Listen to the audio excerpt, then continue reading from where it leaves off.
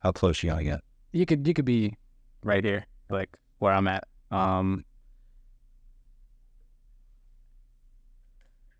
You done with your chewy beverage? I mean, I'm gonna be back and forth on. I mean, Okay. I'll need that last little episode. Gotta stay hydrated. Stay hydrated. You need your Stay hydrated. nature lights. Is that what's in there?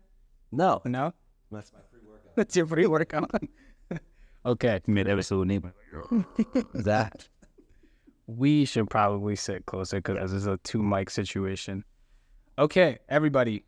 Welcome finally to the 10th episode of the Niche Talk. I am Lewis, aka I'm Ill Vibe, and always to my left is my guy, Jerome, 215 Shooter on all social media platforms. What's going on, guys? And weirdly enough, today I have someone to my left. Would you like to introduce yourself? Two rows left would be Nike Nate on Instagram. Re-up sneakers all across the board. All right, Nate. So how long have we been looking to get you involved with something like this? Something like this, been in the works for a while. We've done a couple other simple, small, minor things here and there. But yeah, I mean, the whole teaming up has always been a plan down the line. It's beautiful to have you here, finally, Pops. And as always, we're going to start this episode with either what's on feet or what is your latest pickup. So you can go first. So on feet, Travis Reverse Mocha Low, simple, clean, neutral colors, which has been my kind of thing lately. Been quite lazy in the sneaker world. I think that comes down to owning multiple resale stores tends to, you get overwhelmed with it. Not that you get bored of it, but you see a lot of stuff day in, day out. Doesn't have that same wow factor down the line. Definitely understand that 100%. So for me, I'll go with on foot today. I have the Air Max 1 Paddle Waves, one of my favorite from the actually not one of my favorite from the Waves pack. Waves don't die. They definitely don't. But yeah, I love these. Probably one of my actual favorite Air Maxes from recent releases, not just with the paddle line. Let's talk about the denim you got on today. This is nice. Is this Fashion Nova? G-Star. G-Star. Okay. You showing your age with that one. Denim. Yes. G-Star Denim. I'm sorry, G-Star Raw. Okay, so I'm going to go with latest pickup. It is not sneaker related. Yesterday, my good friends at P's and Q's launched their 11th anniversary collection and decided to cop on a few pieces for the fall/winter because who knows how Philly weather's about to get. So I got a crew neck and a hoodie. So shout out to them. And yeah, I did buy those Reimagined Royals, but I automatically canceled after I bought it because it was just the biggest impulse buy. It's no comment. Why no comment? Why? No comment. It's I totally get what Jordan Brand does with re-releasing and slightly altering. It's not that OG. Yeah, exactly. I woke up and got the early access. Literally got woken up by the early access. I was like, all right, cool. Face ID, bought it. And then I was like, I still have my 2017 pair. So then I was just like, all right, cancel. Don't need it. Hit the group chat. I was like, yo, does anybody want these? And they were like, nope, it's a wash. Don't need it. Everyone's getting EA. So we just went from there and had to cancel that because I have enough shoes at this point. I feel like I'm getting to where you are kind of with just like my love for shoes. I feel like I'm happy where I'm at now. Yeah. With what I have in my collection. No, I agree. And it just works. Yeah, you find yourself kind of jumping back and forth and standing in front of, and anybody that's into sneakers and has multiple pairs, I'm sure does the same thing. You stand in front of the pile of shoes that you have and you look at it and you decide I'm going to wear this, and then you don't wear that and you just go to a regular run-of-the-mill, average, everyday, once again, pair of shoes. Yeah, I feel that, bro. But Lou, I know what you say you kind of get into where Nate is. Does that mean that you're going to have a bunch of Air Max 1 anniversaries? Listen, it's a good go-to shoe. The crazy part is I don't like the big bubble. I don't like the new one. I have it. I bought it. I had to have it. Don't wear it. Yeah, mine is still in the display case. Like I have not worn. I'm still trying to get used to the big bubble itself. I'm just so used to the form factor of the Air Max 1, and I know that's the quote unquote the 89. But yeah, just because it may be the first doesn't mean that it's the best. Agreed. But speaking of, being in the space where you see everything so often, so it kind of like dwindle the allure of a lot of things. What would you say is your favorite era of sneakers? So, favorite era of sneakers, and there's a couple factors that go into it. Again, going to date myself as I tend to do quite often lately, but I think my problem with the market today and sneakers today and the amount of times that we see a shoe before it releases, I think really tarnishes the shoe once it finally gets released. So I'll take you way back to the OG era. I'm talking 88, 89, 90. That to me was premier, for the simple fact of Jordan Brand would come out with a commercial on TV. You would literally stop, watch the commercial, and then within, I'd say, a week to 2 weeks, that shoe is then in stores.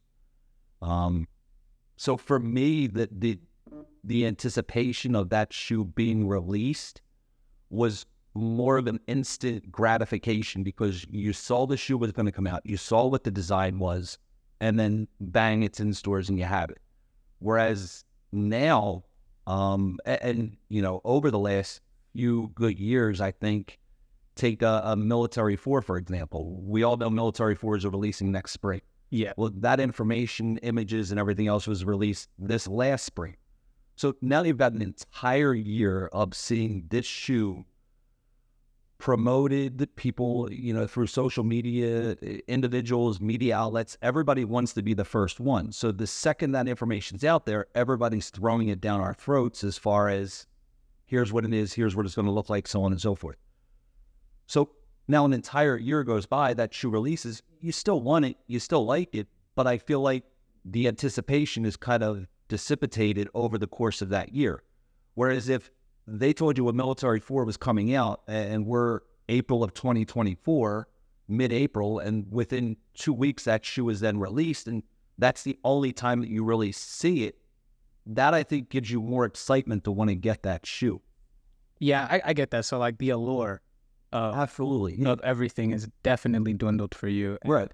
I totally understand that because you and I both being on like both sides of the spectrum in terms of like having to sell shoes and like being in the business and also being the consumer, it's exhausting how much information is being pumped at us in this realm. And it's not just with sneakers, obviously, but like you said, everybody wants to be the first. Like you're getting pre-releases, you're getting probably fakes just to do a review, just to show off that you had it first, just for view purposes, and it's just taking away everything. It's everybody wants to make something off of it. So your bigger media outlets, obviously, the more people that look at their products that they release as far as this is coming out before anybody else, and now they're the ones that are kind of known to go see what's coming out. So then that's only going to increase their viewership, their revenue, and everything else. So it's always based around money. And it's difficult, again, because of the new age with social media and everyone having, a built-in computer in their phone. It's like, even if you're working in the factories, you have access to that. Yeah. Back then it wasn't, again, 88, 89, you've got to bring in literally a handheld camera into your job in the factory producing the shoes to take a picture of it and then leave with the camera. Now everybody's got a phone in their pocket. There's no way to avoid that. So even if these companies, basically Nike and Jordan Brand, trying to squash that information you're getting out there is damn near impossible. Yeah, very impossible. I'd like to say my favorite era would probably be like Nike basketball, because that's when I started working at Foot Locker, and like the All-Star LeBron 9, the KD 4. That entire era was like beautiful for me because I feel like that's when Nike really had some like pep in their step with implementing different technology and building the hype with like the elite socks and all that kind of stuff. But just being able to witness the progression with the era of shoes, now it's just like a rinse and repeat kind of thing. I feel like it's been a while since we've seen something like damn. Well, there's always going to be new technology, and what happens is I really feel like because so many people are into what they're comfortable with, what they know, what they've seen over and over. The big part with Jordan Brand and the re-releases is most people, if a shoe comes out that hasn't come out in 8 or 9 years, they're instantly going to see that shoe and take them back to that point in time in their life, which was, usually your early childhood, your teenage years, your early 20s, that you remember, and you associate that shoe coming out with that happy time in your life. It's a little more difficult with the newer technology because you don't have that same correlation to that shoe now to, oh, I remember this shoe back then. Same thing, you're talking about Nike basketball. Nike basketball era, you were how old? I'd say I was probably like 19.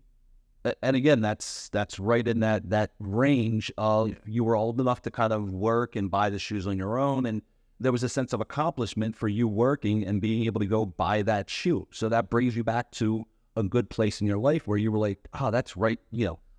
I busted my ass. I went and bought that. Yeah. Again, to date myself, Bread 4 was the first shoe I ever had. You're talking 1989. I worked an entire week and had to borrow $5 in order to buy that shoe at that point in time. I think retail was like $125. Damn. But people criticize and like, well, 125 was nothing then. You do the math, now what's 125, in this day and age, it's like $325, somewhere in that. So 125 doesn't sound like a lot, but going back to 1989, $125 was a lot, a good amount of cake.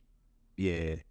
Like, I want to say for me, my favorite era is probably the late 90s, early 2000s. Kind of same thing. Like for me, it's crazy like the age gap. My first pair that got me into shoes was also Bread 4s, but 99s, not 80. So there we go. So it's crazy. Like I feel a little better now because I'm not the oldest person here anymore. Yeah. Hence why Lewis calls me Pops. He's not calling you Pop. Calling me Pop. He'll get there at some point. I mean, I'd rather be called Pop. They'd be calling me ancient and saying I was around hanging with Martin Luther King and all this other stuff. So yeah, bro. I was right there at the tail end of that. But yeah, that was my favorite era. Like I'm from the era where I love the first retros of all the Jordans and the era of like the Sean Kemps and like the Jason Kidds and all that stuff. Not quite the Nike basketball era that most people know of, right? But the first wave. Where you've always been a little more off the abnormal. As much as you have the commonplace shoes, you have the extra shoes that maybe are, in my opinion, sleepers to most people. Yep. I think a lot of people get caught up in what, is the premier, that's a have to have, but you go that next level down, which again, your older generation appreciates that shoe more than the younger generation. And not to fault the younger generation, they don't know any different. Yeah, they really know. And like I've learned to conform to that. Instead of like being how we see a lot of like the bitter older people, these young kids. And I'm like, well, no, you can't. At some point, like you had to find a love for something and your reasoning behind it. So why can't that? Sure. Yep. Everybody's got to start somewhere. So if they're starting now, they're starting now. If they started in 1988, then they started in 1988. Yeah, like it's really crazy, like to see the difference between then and now and like how things have changed drastically. And the reasons behind people, loving things. Sure. Which is dope because that just shows like how we all are individuals as people. Absolutely. It's actually kind of crazy that a Jordan 4 is what got us all into Jordans, like in sneakers. Because mine are the white cement 4s. Yeah, it's a clean, super recognizable, almost a premier level shoe in Jordan's brand. Usually what would most people say? Ones, threes, fours, 11s is usually like the top tier of what most people. Yeah, like sixes are like up there too, but yeah, definitely the ones, the threes, the fours. Yeah. Very much so. Jordan Brand knows what they're doing. Yeah, they figured it out. They got the sauce. All right, so continuing on with this topic with shoes, but let's switch it up a little bit. Let's go to the business aspect of things, and I wanted to ask you, like, what's the mentality of a business owner in the realm of reselling shoes? Like, give me some pros and cons. Let's dive into your day-to-day on the mental side of things, so that like people out there can kind of get a better understanding of like where your head's at. So anybody that's a entrepreneur, anybody that works for themselves, they'll tell you right off the rip, it's a roller coaster. You have super big highs and super big lows. Mentally, it's draining a lot of times. And then the next day it's very rewarding. So to go up and down on that roller coaster, it does take its wear and tear. The easiest way I can probably explain this is, you guys have all seen when, Obama took his presidency, right? Yeah. And then what did he look like at the beginning of the presidency? What did he look like at the end of the presidency? Exactly. So if you kind of take that mindset, that's what it does to you. This has been what, I think we're coming up on 8 years. It's mind-boggling because, again, I go look at pictures of myself from 8-9 years ago, and I look at it now, and I think I'm kind of falling into that. I just did an 8-year term as president of the United States, not to that capacity, but it does. It definitely, it's a lot of mental wear and tear that maybe you don't realize. So if you're not taking care of yourself, if you're not aware of that, I think it can go really bad.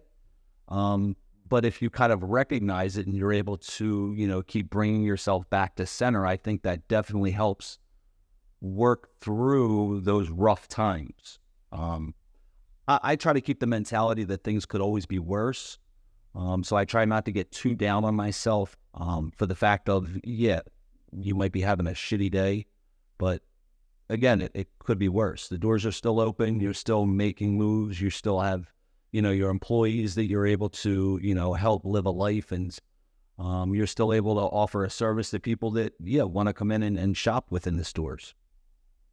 So to piggyback off of that, I know a lot of people always, especially the quote unquote OGs in the game, it's like, no, we hate reselling and it ruined the culture and all this stuff. But I feel like you're a special case because you are a part of the culture before you decided to open the store. And anyone that knows you personally knows like you are very heavy into collecting, and if you've had the things that matter and all that stuff like that, but you're also into like the reselling. So I feel like it's a perfect bridge between the two. So like, how do you feel being on both sides when, people are always like, oh, like the resale game, it's ruining the culture? Like, I personally feel like it's actually helped the culture. Sure. But, everyone has their opinion. Yeah, I think it really comes down to when, again, everybody has their own rhymes or reasons for why they like it or they dislike it, but you take the OGs and the people that say that reselling is ruined. I've always kind of compared it this way, that those people that say that reselling is ruining the brands, they're not resellers. They if you were to give them a release shoe at retail, a Travis at, whatever was 170, 180, something like that retail, and it wasn't their size, they're not going to go out as, oh, I hate reselling. They're not going to go out and sell that shoe for $180. They're going to sell it for what the market is. So the people that kind of shoot down resellers are usually people that don't resell.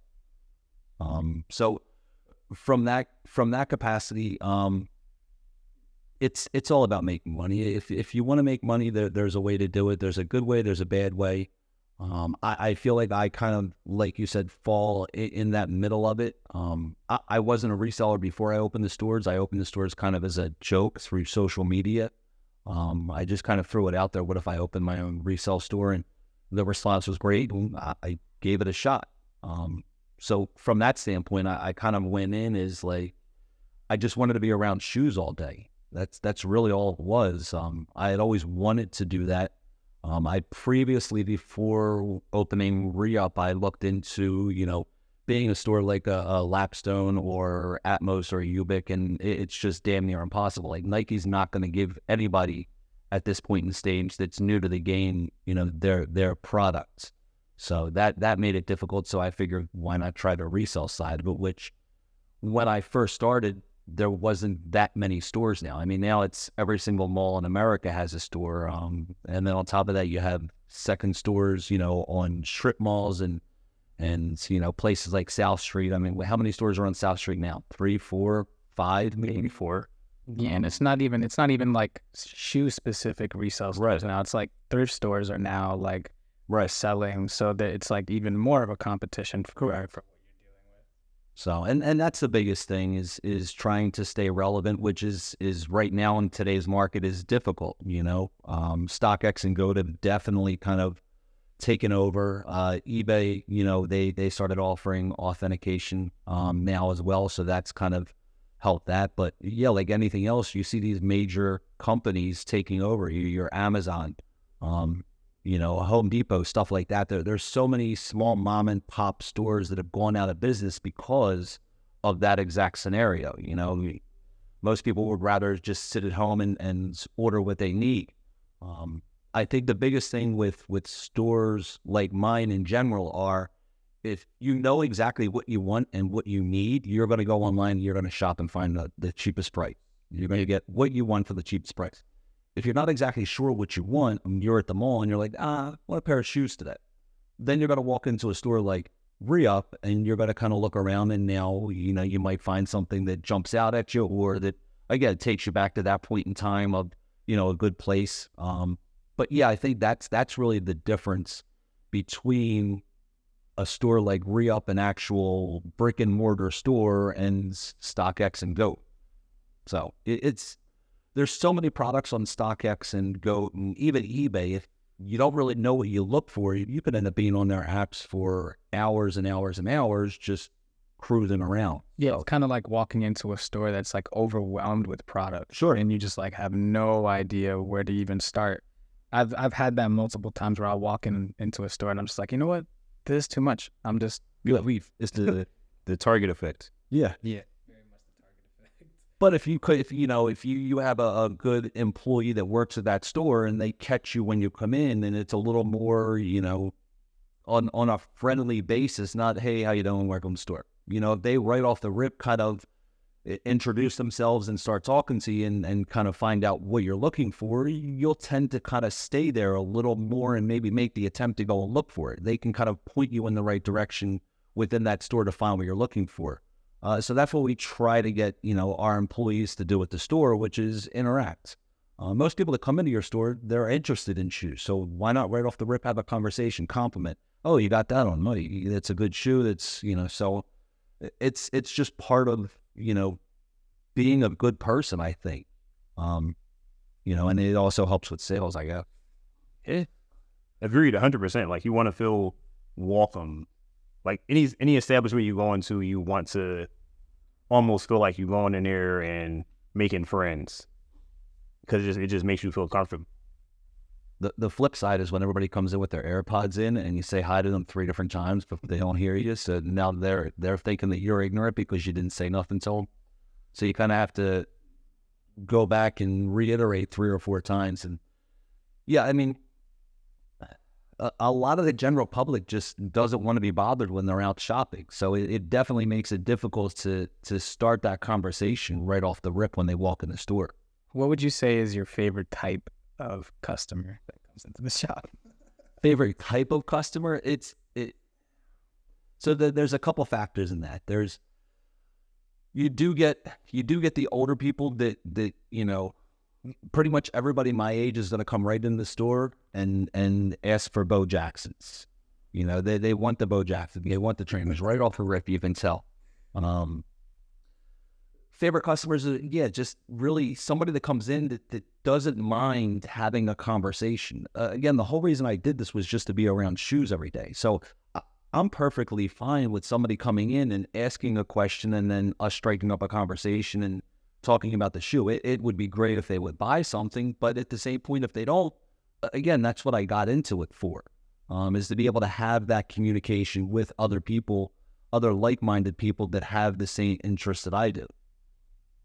I feel like something that like Foot Locker instilled in me, it was like their mantra. It was like create a long-lasting impression with your customers, because Sure, they're just going to keep coming back at that point. And like you said, yeah, it'd be great if they bought something, but for as long as I've known you, it's always been about like creating connections with people absolutely. and just enjoying whatever you come in contact with and like however you interact with people, because 9 times out of 10 it's either going to be funny or like you're gonna get some knowledge off of Pops, especially when he puts his glasses on. Yeah, the reading glasses, again, dating myself.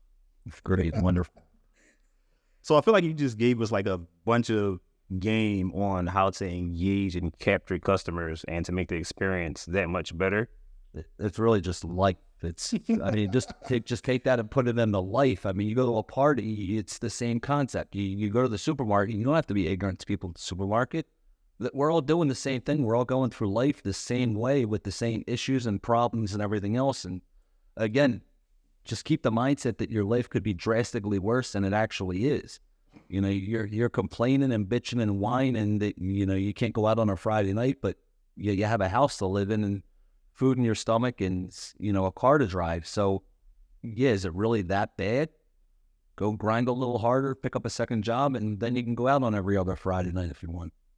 It's crazy that we've gotten to the point in society where telling someone something that's common sense is like, oh, put you on game. Yeah, like, oh, I know, that's crazy. Like, I thought that would be your mentality every day because you're alive and you're a person. Yeah. Yeah, you really have to have that mindset of, you know, just be happy. I hear so many people say you might not be here tomorrow. You might not. So I'm not saying to go out and be dumb and do stuff that could end up making you not here tomorrow, but at the same point, just revel in each day and enjoy it for what it is. Yeah, I feel that 100%, bros. So on the topic of like you establishing yourself in the sneaker community and the resale community and having that shop multiple on that, what would you say that you feel that you do differently from other shops that like set you apart? That's the hardest part. For the longest time, I kind of always, you know, thought like, oh, we're doing this and we're doing that. Nothing. We're really not doing anything different. I hate to say it. We're a resale store. You know, at this day and age, everybody's doing something. So we've tried the little podcast. We've tried social media. We've tried games and trivia. And guess what? Everybody else is doing the same thing. There's really no difference. I hate to say it, but as good of the customers that we have that are loyal, there's a very small handful. If we were to close our stores and someone else were to open in the same exact location, the customers are still going to come in and buy shoes from there. There's no difference. The customer wants a shoe, they're going to come in and buy a shoe. To really do something different, I mean, you guys have ideas of what I can do differently that every other 9 million resale stores in the world are doing right now. You know, please throw it out. You guys are content creators, major content creators. Like, give me the ideas. Oh, man. I mean, you got any ideas that we can... Honestly, Pops, you're typically the one with the ideas in this group. So, I get what you're saying in terms of there's very much been kind of a rinse and repeat with like all of the stores. And Sure. the beautiful thing is that you're at least trying like all of these things out. I mean, you have to make the attempt. If you don't make the attempt, how can you complain that things aren't going well? You miss 100% of the shots you don't take. True. Okay, so we've gotten onto that, like just talking about the business and talking about shoes. let's get a little bit more personal with the relationship between us three and like our journey throughout shoes, because that's literally where it all started. So off the top of your head, what would you say is your favorite moment with Jerome and I? So it would have to be, and again, this goes back to the whole photography side. So I've always enjoyed photography, but I've never really been immersed in it. It's always kind of been something that, you know, if I pick up a camera, I'll go shoot and stuff like that. So with the two of you being more focused on photography, it helped bring that side out. So a couple of times we've gone to New York. The one time we went over to New York, I want to say 2018, maybe it was. We went up to New York. I think we stayed over. We tried to stay up all night and see the sun come. Oh, wait, was that for that Adidas festival that we went to where we met Ray Polanco? I don't think it was. I think it was a time before that. I can't remember if it was that one. Again, dating myself, memory isn't great. I know exactly what he saw. Was that when we wanted to try to stay up and catch sunrise? Correct. Well, and then a poor rain in the middle of the night.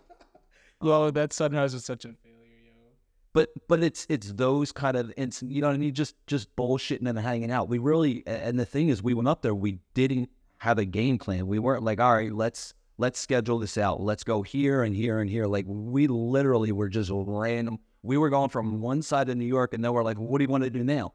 Oh, well, let's go here, which was on the opposite side of the New York, on the opposite side of New York. Then after we got done there, somebody else suggested, guess where we're going? We're going right back basically to where we came from. So the randomness, but for me, doing the photography, you know, on a limited basis, like, I go back and look at some of the photos that I took with you guys at that time, and they're still some of my favorite ones.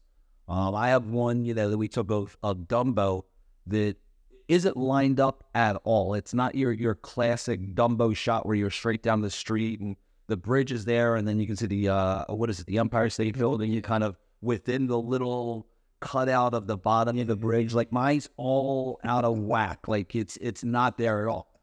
But for me, the picture works because it's a guy that's, you know, walking across the street. He's got his bike in his hand. There's multiple people in the background trying to take their picture for that classic shot. You have cars that are stopped to let the guy. There's a brick building on the left side, you know, that kind of embodies that old style of New York, which I kind of like. The architecture and everything is what I shoot for. So to me, that picture is perfect. I think the average person or even a professional photographer, you know, oh, you didn't use leading lines and this isn't centered in this. It's still there today. In my mind, is one of my favorite pictures. And that, again, goes back to what we talked about with, you know, Jordans and this and that, taking you back to a point in time. I see that picture. Yeah, it might not be lined up perfect, but I also relate it to hanging out with you guys and just the randomness of us bullshitting around and eating Shake Shack and stuff like that. Yeah. I ultimately, just the first thought that comes to mind as a favorite moment with us three is definitely that shoot that we did for Reshoevinator. Like, the abandoned shoot. Yeah. And out of nowhere, We're not bringing that. out of nowhere, me and Jerome look to our left, and Pops is just free hanging off of this just like sketchy ass. It wasn't even the pole that I was holding on to. It was the chain. This man was holding onto a chain, and we sniped a photo real quick. And to just think that, like, that might have been the last time we seen Pops, because that's all over. Yeah, he could be here in lag. Pops was saying YOLO on a daily basis, because I remember we were even on the roof, and you were just like walking on the edge of the building that, like, it wasn't even stable. What about when we scaled? Remember when we scaled the billboard? The billboards? Bro. Then Rome. Yeah, I mean, we didn't scale shit. All right, I nailed scaled, and I said, "Oh yeah, no problem." I had the GoPro on my head. I jumped. I get up like, I want to say like 8 ladder rings, and I look over to the highway. I'm like, fuck this. And then you see the camera, you see me go up, and then you see me just slowly start coming back down, and Nate's just yelling down like, "I thought you were coming up. Come on." And I'm like, "Nah, I'm good." Liz never even left the ground. I wasn't able to because Rome went before me. He threw off the whole vibe. I was looking at him. And I was just like, don't come down, bro. Like, just keep going up. I saw him look over. I was like, why would you look at the highway, bro? Don't look at the highway. Don't look it down. Just keep going up. I feel like it was a McDonald's billboard too. And I'm just like, part of me is just like, why the hell did we even want to climb? Like, because we had access to it. We had access to it. Yeah. We had access to it. We were trying to make content. It was the Bando era, bro. Yeah, it definitely was. It's definitely. The Bando era was a beautiful time for photography and just content creation. What would you say is like your favorite moment? Honestly, my favorite moment, that was going to be my favorite moment. The billboard? Yes, the billboard moment. Just literally the sheer, like, so I looked over because I had the GoPro on and I wanted to show the highway. So what I should have done, I should have closed my eyes. Close your eyes. Pointed the camera and then came back. But I actually looked over and I said, oh, okay. Yeah, that's not it. No lie, I feel like closing your eyes in that instant probably would have fucked you up. Because, like, I don't know, being that up high with the eyes closed, like on the ladder, that probably would have made me. My sense of direction probably would have been all fucked up. And then that would have been the last of wrong. Yikes. But we didn't do that. No, that was a good one. Oh, man. But it's like I enjoy the relationship that we've all built with each other, all different backgrounds, lifestyles, but it's just like proof that, you know, like when you meet good people, absolutely, and you connect, and it's like it's no looking back. Like I literally remember going to re-up all the time, supposed to be at work. I'm pulling up in uniform in my Xfinity truck. He's like, oh, you know, there's Rome in his Xfinity truck outside.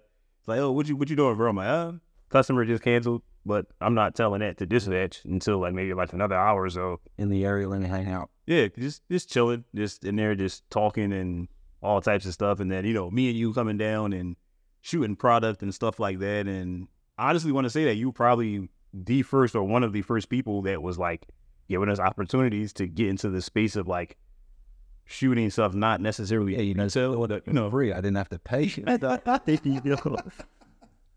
But at that time, like, that was the vibe, though, you know? Sure, right. It was like, hey, you know, you find somebody that needs something and you do it. And it was like an exchange of being able to, okay, now I have content that I can post on my social channels and stuff like that. And especially since you had shoes that were, like, highly sought after and rare. So it was like, okay, cool.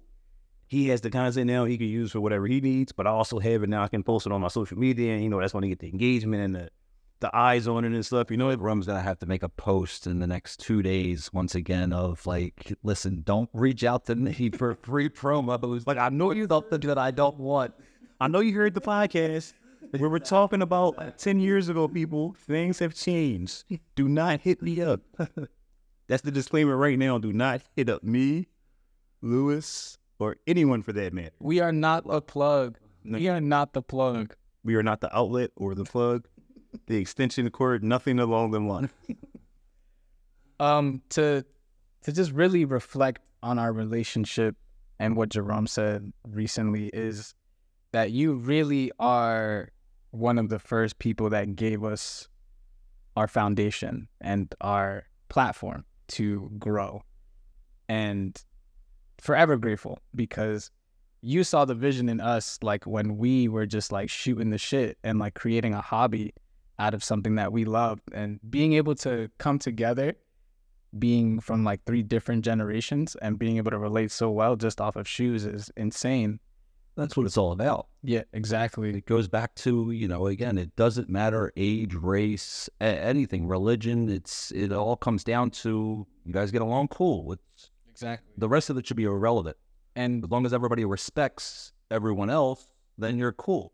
And even from our relationship, you put us on the radar for like paid campaigns and working with big brands. And to this day, I'm still working. Where's the kickback? Oh my God, the kickback, bro. Jesus.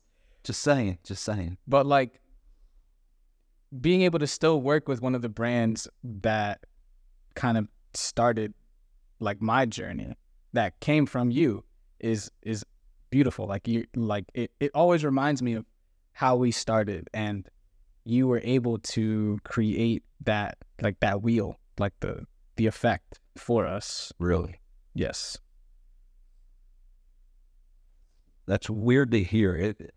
Even though I know it, it's weird to hear it spoken. Because again, I just look at myself as like, you guys were cool. You did photography. We all had the same thing. Like, that was only my mindset. It wasn't like, oh, let me see if I can put these guys on and help. Like, Yeah, and no, it wasn't that easy in any way, shape, or form. like, I legit remember meeting you in an IKEA parking lot because you were you were literally creating hang tags for people, and I used it as part of one of my graphic design projects. Mm-hmm. And from there, that's when I started pulling up to the shop, me and Jerome, and just vibing out. And then from there, you would hit us up constantly, like, yo, come to the shop. Like, yo, I just got this in. And it was something rare. It was something fire. And we were like little kids in a fucking candy store. We all were. Yeah. I was, even though I'm older, I was the same way. I was still excited to be able to see this and to be able to turn around and transpose that into, a post on social media through, again, I like photography, but right off the rip, you guys were 10 times better than I was. So to be able to get you to come in and shoot that and then get me that product shot within, a day or so was phenomenal. It definitely helped us all around. It helped me be able to establish decent product shots and social media posts, which was, what obviously helped us at the very beginning. Yeah, bro. Like everything is like full circle, and like how things happen with people. I remember my first time meeting Nate was what is Joel's sneaker show? Soul Exchange. That's why Soul Exchange was super popular, and I want to say it was at the convention center at the time. I don't know. It's been so many places, but I remember we knew each other from Facebook Marketplace. Buy sell Philly, and I remember being at the show, and I had on my 99 Breads, and they were like on his last leg.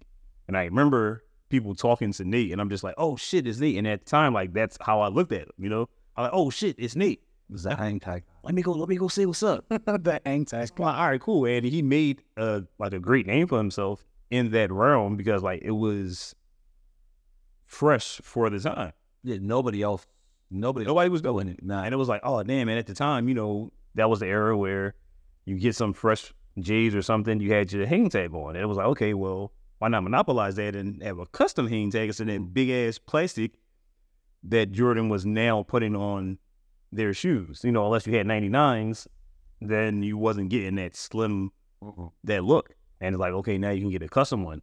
So I remember like, yo, like, hey, what's going on, bro? And the first thing he did was like, you wore those here? I'm like, yeah. He like, oh, like, good luck. And then it was like 2 more words, and we walked off and like started talking to other people. And literally that night, I got back home. I took a step up the steps, Crumbled, and right sole off. Damn. And I'm like, heart-wrenching. He fucking called it. I'm like, he called it. I was so happy. Like, oh, they lasted the whole show. That's all they lasted. Well, as long as they lasted during the show. Oh man, but good times. Like I'm very happy and glad to call you guys my brothers. Well, your hang tag, if I'm not mistaken, said Jam Master J. It was the Jam Master J's. Oh, that's what you're still in my phone at. Hey, yo, Jam Master J.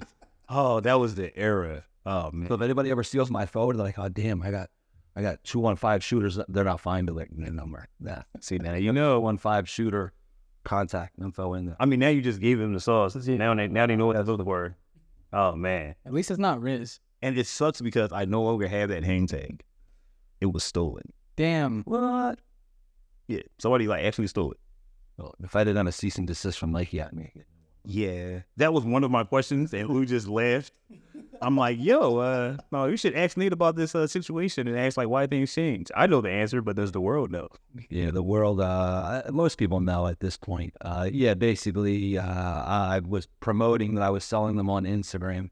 And then I guess Nike's got a whole team of people that just search the internet for copyright infringement and whatnot like that. So, yeah, they basically contacted Instagram, which then prompted them to send a letter to my house, which I then took to my lawyer, and he said, yeah, you should probably stop.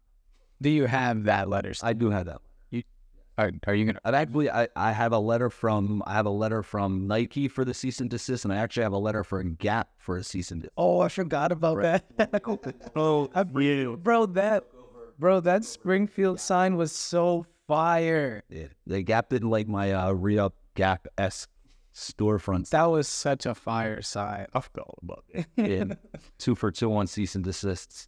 Yeah, you gotta frame those. Put them up in the office. Yeah, make it look fancy. Okay. All right. So, hit me with the pair you regret selling the most. So people ask me this all the time. As of right now, what I would easily say is Frag 1s. And I actually had them and sold them twice. So if I get them again, it would be the third separate time that I had them. But at the same point, like, so being an entrepreneur and your full-time job being whatever it is that you're doing, you run into situations where you sometimes have to sell things that maybe you don't want to. So I've kind of always had to do that along the lines, especially back at the beginning. So there's multiple shoes that I could say like, oh, I wish I still had that. But number one, I can't do anything about it. Number two is the reason that was sold was to help me get to where I am today. So if I didn't sell that, it wouldn't have helped me propel. I might still have that shoe, but not be in the position that I am now. Very true. Runner-up would probably be with the Dunk.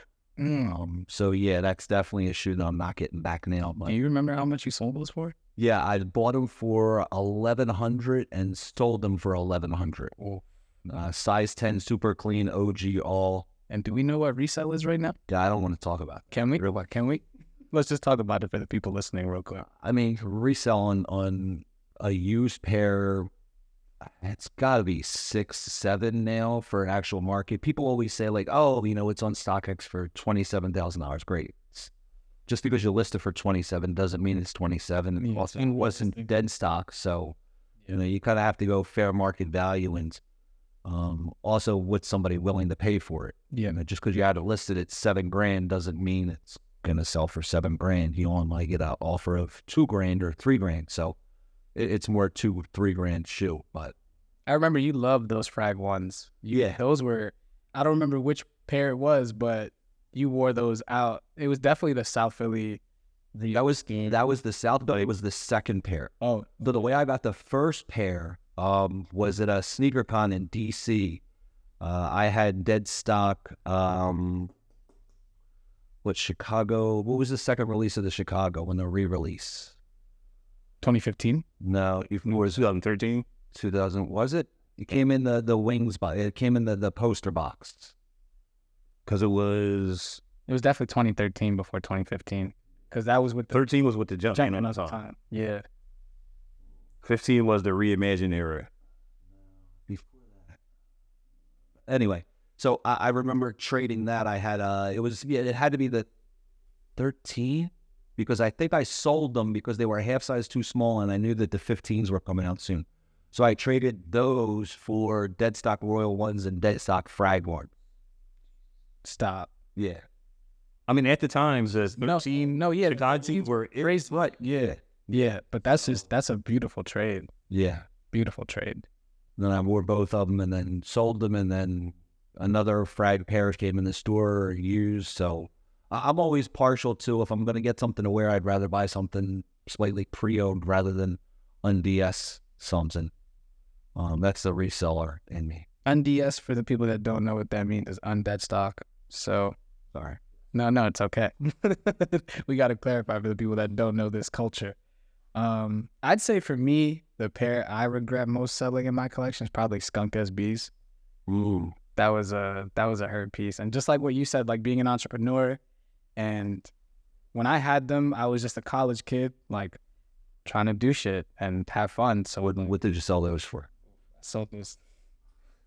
Oh, it's no fun. It's no lost when you got a get called out on this. Sold them for $350, Yeah, I think I sold mine for $4, maybe. and now they're like apps are probably sitting around $5-6K around there for those. Which it was such a beautiful shoe too. Like I only wore them like twice because it was such a display shoe. Yeah. And just like you, I got it off of a really great trade. I don't remember what I traded, but it was like I was working at Foot Locker, so I was getting all of the GR stuff that people really couldn't get.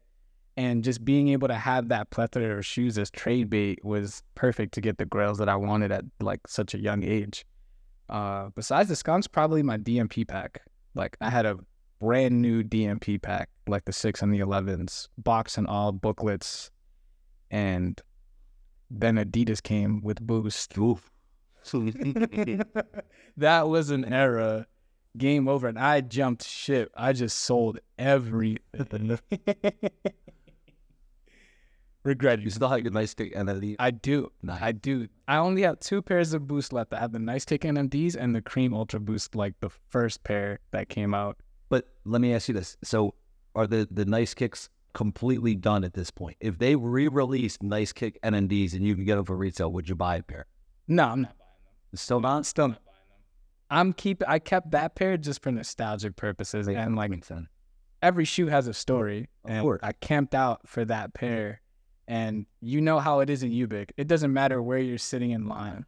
Because once 10 a.m. hits, if you're not about to go on it, And if you're first in line, automatically you're 19th in line. exactly. And I was nowhere near first in line.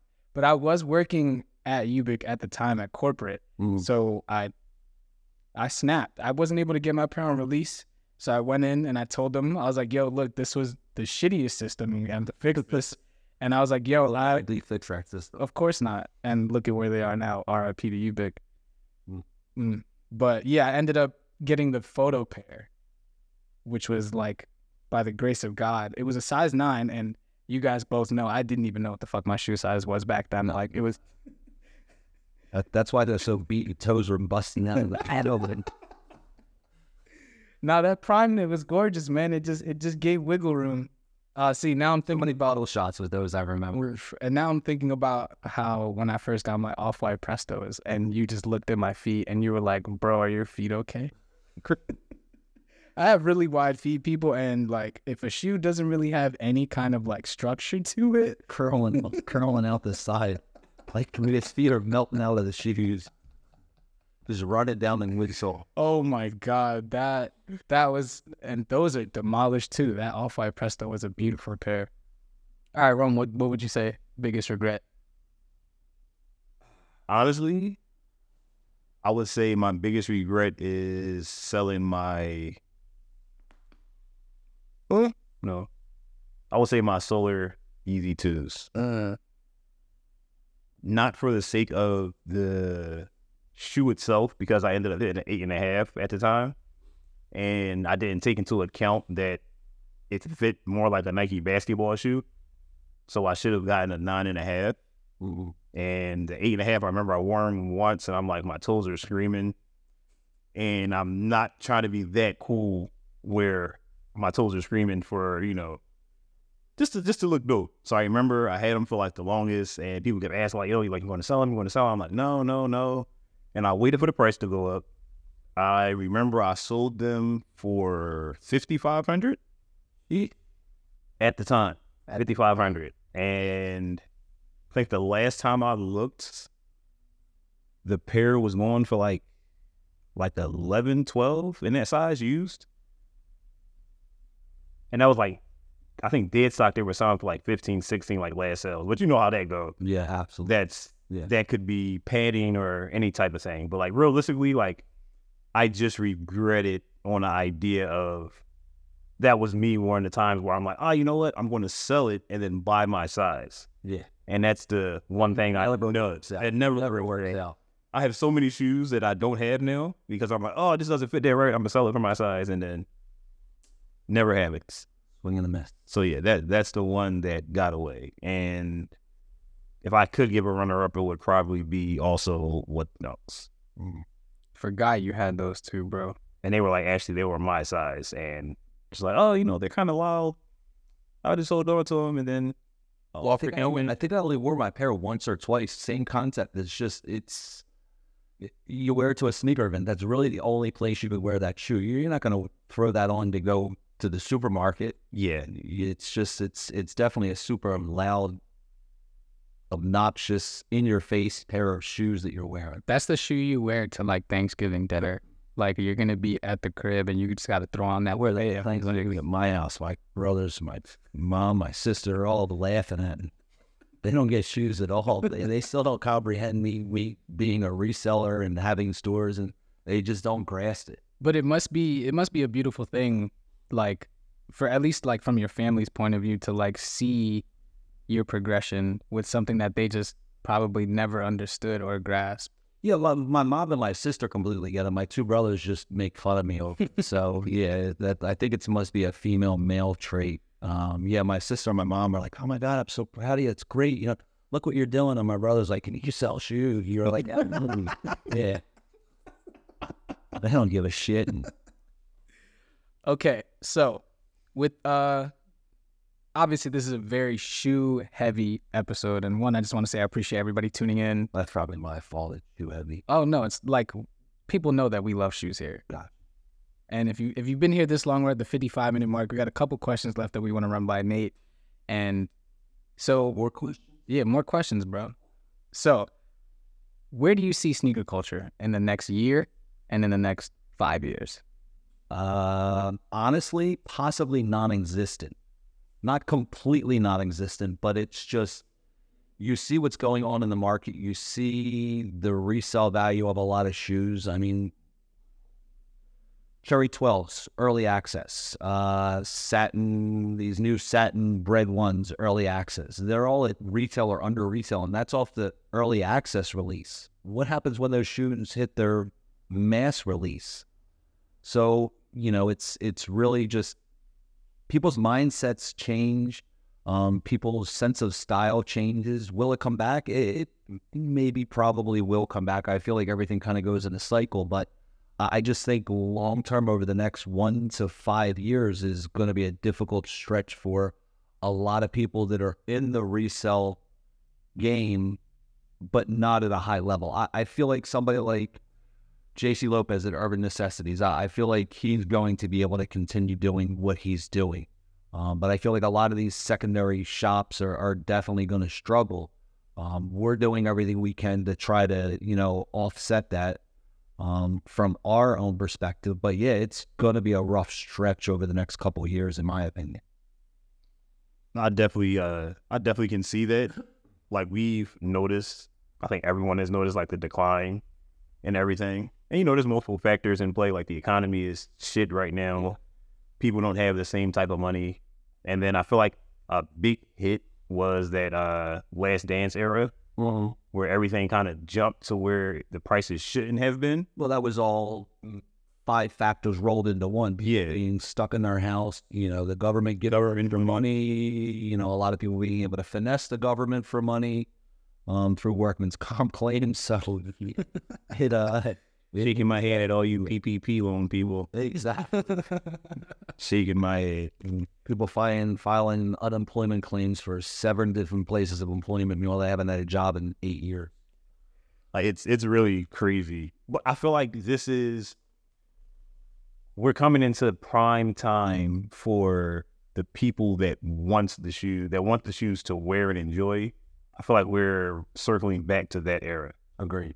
And so it's like you say, if like the reseller on the lower levels is like, it's going to be a rough time. On the higher level, like you say, they'll be fine because they're usually like bulk buying and mass selling. So, you know, it's worth it for them, especially the people that are the here and there people, like a me or a Lewis, where it's like, oh, you know, I just got this extra pair, or right, I just kind of don't want it. It's like looking to get rid of it and make a profit is like going to be slim to none there. Sure. But it'll be beautiful to be like, hey, I'm going to walk into my local Foot Locker, DTLR, or Snipes or whatever, and like, oh, wait, those came out like 3 weeks ago. Didn't have the money for it, but I have it now. Cool. Like, let me go buy it. And they'll probably have a full size run, and might be able to fuck around and wait until it go on discount. Like, you know, like that's the era that we're rapidly approaching. And from that aspect, I'm loving it. I feel like that'll definitely separate the people that truly enjoy shoes from those that are just in it from a hype standpoint. You know, you get most people that, from a hype standpoint, if it doesn't sell out instantly, it's a garbage shoe. For people that really enjoy the shoe for what it is, the makeup, the story behind the shoe, the packaging that goes into it, you know, they're the ones that are still going to go out and buy that shoe and enjoy it for what it is, not because it's hyped up. Yeah. And I feel like this is going to be a very, very salty moment for the people, which we all know how those people are. I'll buy it to stunt on social media or for my homies or whatever. And after that one wear, I'm going to now try to sell it and make a few bucks off of it, which at one point was very possible. Absolutely. Now it's like, hey, guy, if you don't want it, don't buy it. Because if you do, you're going to fuck yourself. Yeah. What do you got? I don't know. That was a lot. That was a lot. That was a lot. And it's beautiful to just like sit here and process like you two conversing while I'm like getting everything ready for the next question. But yeah, I tend to just have random blanks here and there on the podcast. Oh, that's why you're not a father. Oh my God. Wow. Had to sneak one in there, bro. Had to. He said he's just shooting random links. So, hey. Okay. All right. One of the last questions we got for you here, Pops, is when was the last time a release actually got you excited? Ready? The last Union 1 drop. That Jordan 1 high, again, I said it at the beginning, simple, clean, basic colors, nothing extra fancy, but to me, that was a super clean shoe. Probably should have waited. I bought it early and probably paid a little more than the resale value is now. But I really wanted that shoe. I really liked it. I liked the makeup of it. I think Union does a really good job. The whole woven pattern in there, to me, was, again, something I remember having wovens back in the day. So to combine those two into one and then just have that simple colorway, which kind of you can wear with almost anything, that neutral, it's like a off-whitish cream. Yeah, exactly. Yeah, color. It really, that was the one. The other one, and I just scooped because it was I believe Europe only, was the new Air Max 1 size official. Oh, those dryers. So I scooped those. I waited for the price to dip a little bit and was able to grab them. So yeah, the Air Max 1 I had to get. But yeah, the Jordan 1 I was super hyped for that one, believe it or not, even though there's like no resale value to it. I just liked the makeup of the shoe. Yeah, I remember coming to your house and seeing them early when you had that barbecue, and the whole group chat was against that shoe. I remember. I know. And I was just like, nah, this is one right here. And you have a pair. Yep, I have a pair. Rome does not. I don't like them. You don't want it at all? He does not like them. And I like the way they look on other people. Right. They just not. It is. It definitely, to look down because of the woven, it kind of bumps the toe box out and makes it look almost like a moccasin, like a little more square toe box look. But I just don't look down. I just don't look down. You could have told me that when I was climbing that ladder. Yeah, too late. Too late. Pops was up there enjoying the view by the time you was climbing up. So, like, what was the last shoe that got you excited, bro? Last shoe that got me excited, I'd have to say that Vomero 5. That Vomero 5, that glow in the dark, was a beautiful twist because I don't think I've ever seen a shoe glow blue. Ooh. And they're pretty much always green. Yeah, it's always green. And then, like, the thing that sucks about most glow in the dark shoes is that, like, it's like a translucent outsole, so like it starts to like turn yellow and ugly after time. But like the glow on the Vomeros is like on the cage, and the way they integrated it, it was just different. And I never really owned a Vomero 5 either, so going for something like comfortable and not really like hype, even though like that's Nike's like hype runner of the year. Right. It was really cool to be able to scoop that up and I didn't even know that they glow blue until like after I got them. I just think glow or glue. What's the past tense of glow? Glowed? Glowed? I don't think glowed. Is it glued? It can't be glued. It can't be. I mean, it's English. Very possible. Pretty sure the past tense of glow is not glue. I mean, we're also sitting next to Jerome where he says future instead of feature. So like, I don't think it's not really the way I pronounce it. I don't think we can get it. You know what I mean. Put it in the things. You say bought or brought? If I'm braiding something, past tense, I say brought. If you buy something from the store, I say bought. Okay. See how he like... I had they was about to roast me. I'm like, nah, not today, my guys. But literally, he's from the store. So you brought them from the store or you bought them from the store? Oh, I see what you're saying. Yeah. People be bringing stuff from the store. They be brought and stuff. Glued. Past tense of glow is glued. Okay, so it's not glued. Glad we. No, not glued. I would have said glued. Probably would have dropped it. There would have been no. Just it. You know. Is it bad that in my mind I thought it would be spelled like GLEW? Same. Like In my mind, yeah. Right. I want to say GLUE. No, that we already know what type of glue that is. Okay, yeah. So definitely the Vomero 5 for me was probably my last. And besides that, I'd want to say like the Reimagined 3, the white cements. That Nice. they did okay on them. Like the quality wasn't perfect, but it was always a shoe that I wanted. And then like before that, it was the 88s, and I was not paying 88 white cement money because that. And I like how they just like repurposed the tongue on the 3s. It definitely looks a lot better. That was like a great overall shoe. I doubled up on that one because the way I crease my 3s with my uneven feet, it sucks. What about you? What about you, Ray? I want to say the last release that got me excited. I'll go with a line. I'll say Aimant Manier. I like, so it's partly the shoe and then partly the message behind it. For me, like, you know, from like I said, from the 90s, 2000 era, like I love a good story and message and meaning behind the product. Like that's something that captures me into like loving it. For me, the quality of the shoes are like A1, like back to the premium materials, and I'm pretty sure we all remember the days when Nike or Jordan used to put premium materials on their shoes, and they're like, "Oh, premium material, guess what? $500 retail." And it's like, "Oh yeah, I really want those 4s, but I'm not paying $500 for premium look." Yeah. But now, you know, you see the things that's coming out. Like I'm super excited for the 5s that's coming out. 5 is like one of my favorite models. Which color, mate? The women's. Okay. I want both. Yeah. I'll take both. Please, resale, don't go up. They have the thin tongues, like the off-white 5 still, with no extra pad. I like that. Yeah, no extra banding. It's weird. Like I actually prefer the extra banding. Really? I like it without. Because I have like slimmer legs. So His tongue, like the tongue on his shoes be dancing. That was about to be really sus. yeah, we was about to say, hey, yo. I caught myself with that one. Y'all not about to get me. How are the clothes?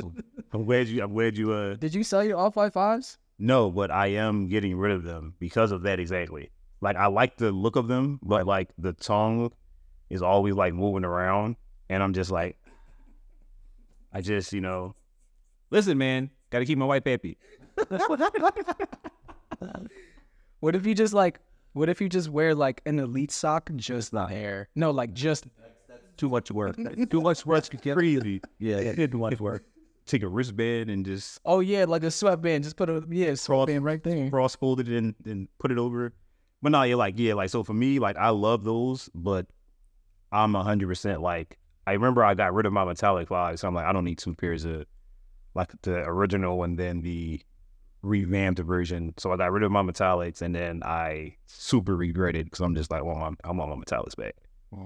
Because yeah, the 5s, beautiful shoe, but got to think about the people with the slimline legs. You know, I'm built like a chopstick, so you know everything just doesn't work. But yeah, I want to say that is my favorite. That was my last time I was excited about a shoe, was like when Aimant Manier started doing their thing in the community. And I can give an honorable mention to the Jordan 2, the Chateau Roux. Okay. Because I feel like I always say, that is built like a bespoke more than like a collab release. Yeah, definitely went all in on that. Yeah. If you guys are listening, go all in more often. Yeah, We need it. but Bring the stories back, people. they do what they want to do. Like, can we get like a fire branding commercial like we used to get? With like just not from Primitive Brand, you know? Remember the Somebody, anybody.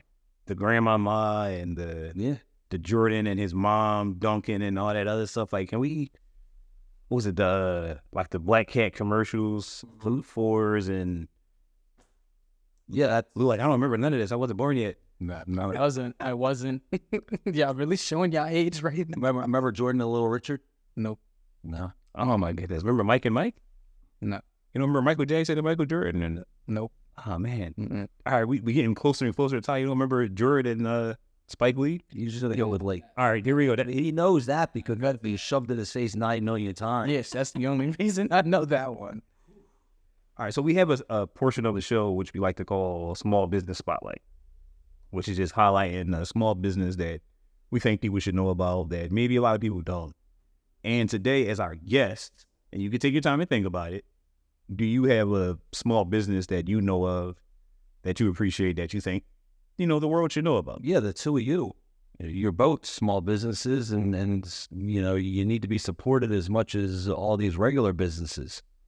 I mean, you guys do up and down, left and right, all kinds of work to promote yourselves, and it only goes so far because you're speaking to the same people over and over again. So yeah, if people can work with the two of you and promote you as much as you guys promote them, that's what I would like to see.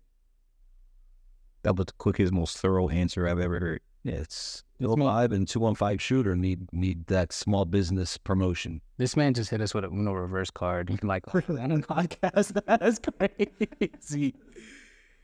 We appreciate that heavily, Pops, because you already know you've been here to witness our journey from the very beginning. It's all from the start. Yeah, it keeps escalating and getting better and better and better, and you guys master your talents, and then you move on to the next new thing. Maybe you'll start dwelling into or diving into how to master video, and then you'll just take it from there and escalate over and over. Yeah, and it's actually kind of crazy to really sit back and think about like how many realms we've like dove into.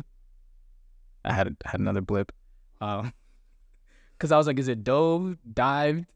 But it's definitely dove. Jumped into. Yeah, okay, that's better. But yeah, like when you sit back and think about like, okay, like we're sneaker enthusiasts, we're photographers, and now we're doing a podcast, and we now dabble with video and social media, and like we spread ourselves so thin to try out all these different realms to just like enjoy life. Food and phone. Yes, miss those two.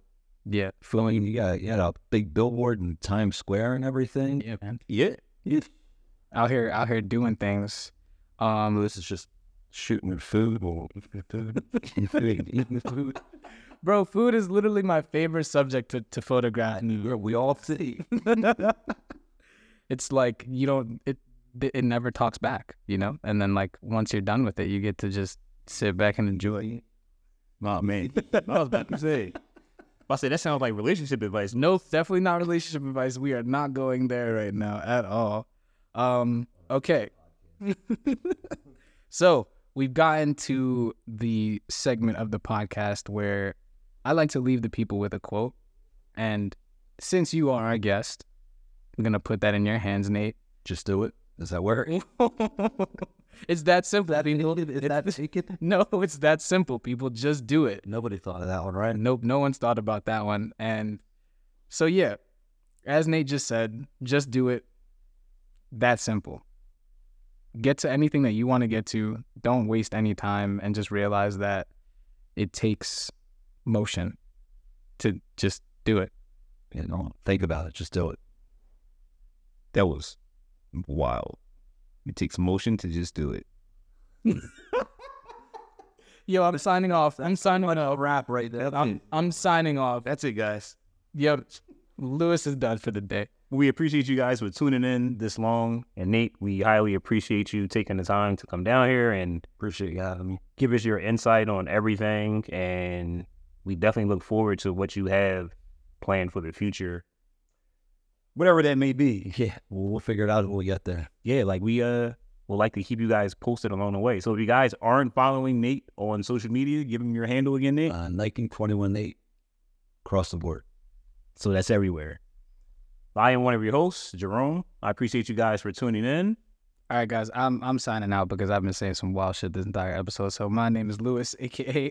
I'm Mill Vibe. 80% of it. It was the last 10. It was the last 10 that just called me. Yeah, I'm Mill Vibe. Oh, God. I'm Mill Vibe across the board. Don't forget to follow Nate, and don't forget to subscribe to the pod. Also, check out Re-Up Sneakers. We have 3 locations. Deffert Mall, Springfield Mall, and Cumberland Mall. Exactly. If you're looking for some nice sneaks, holidays are coming around. I know y'all got some money in the tuck underneath the bed, so pull up. Thank you guys. Thank you. Bye.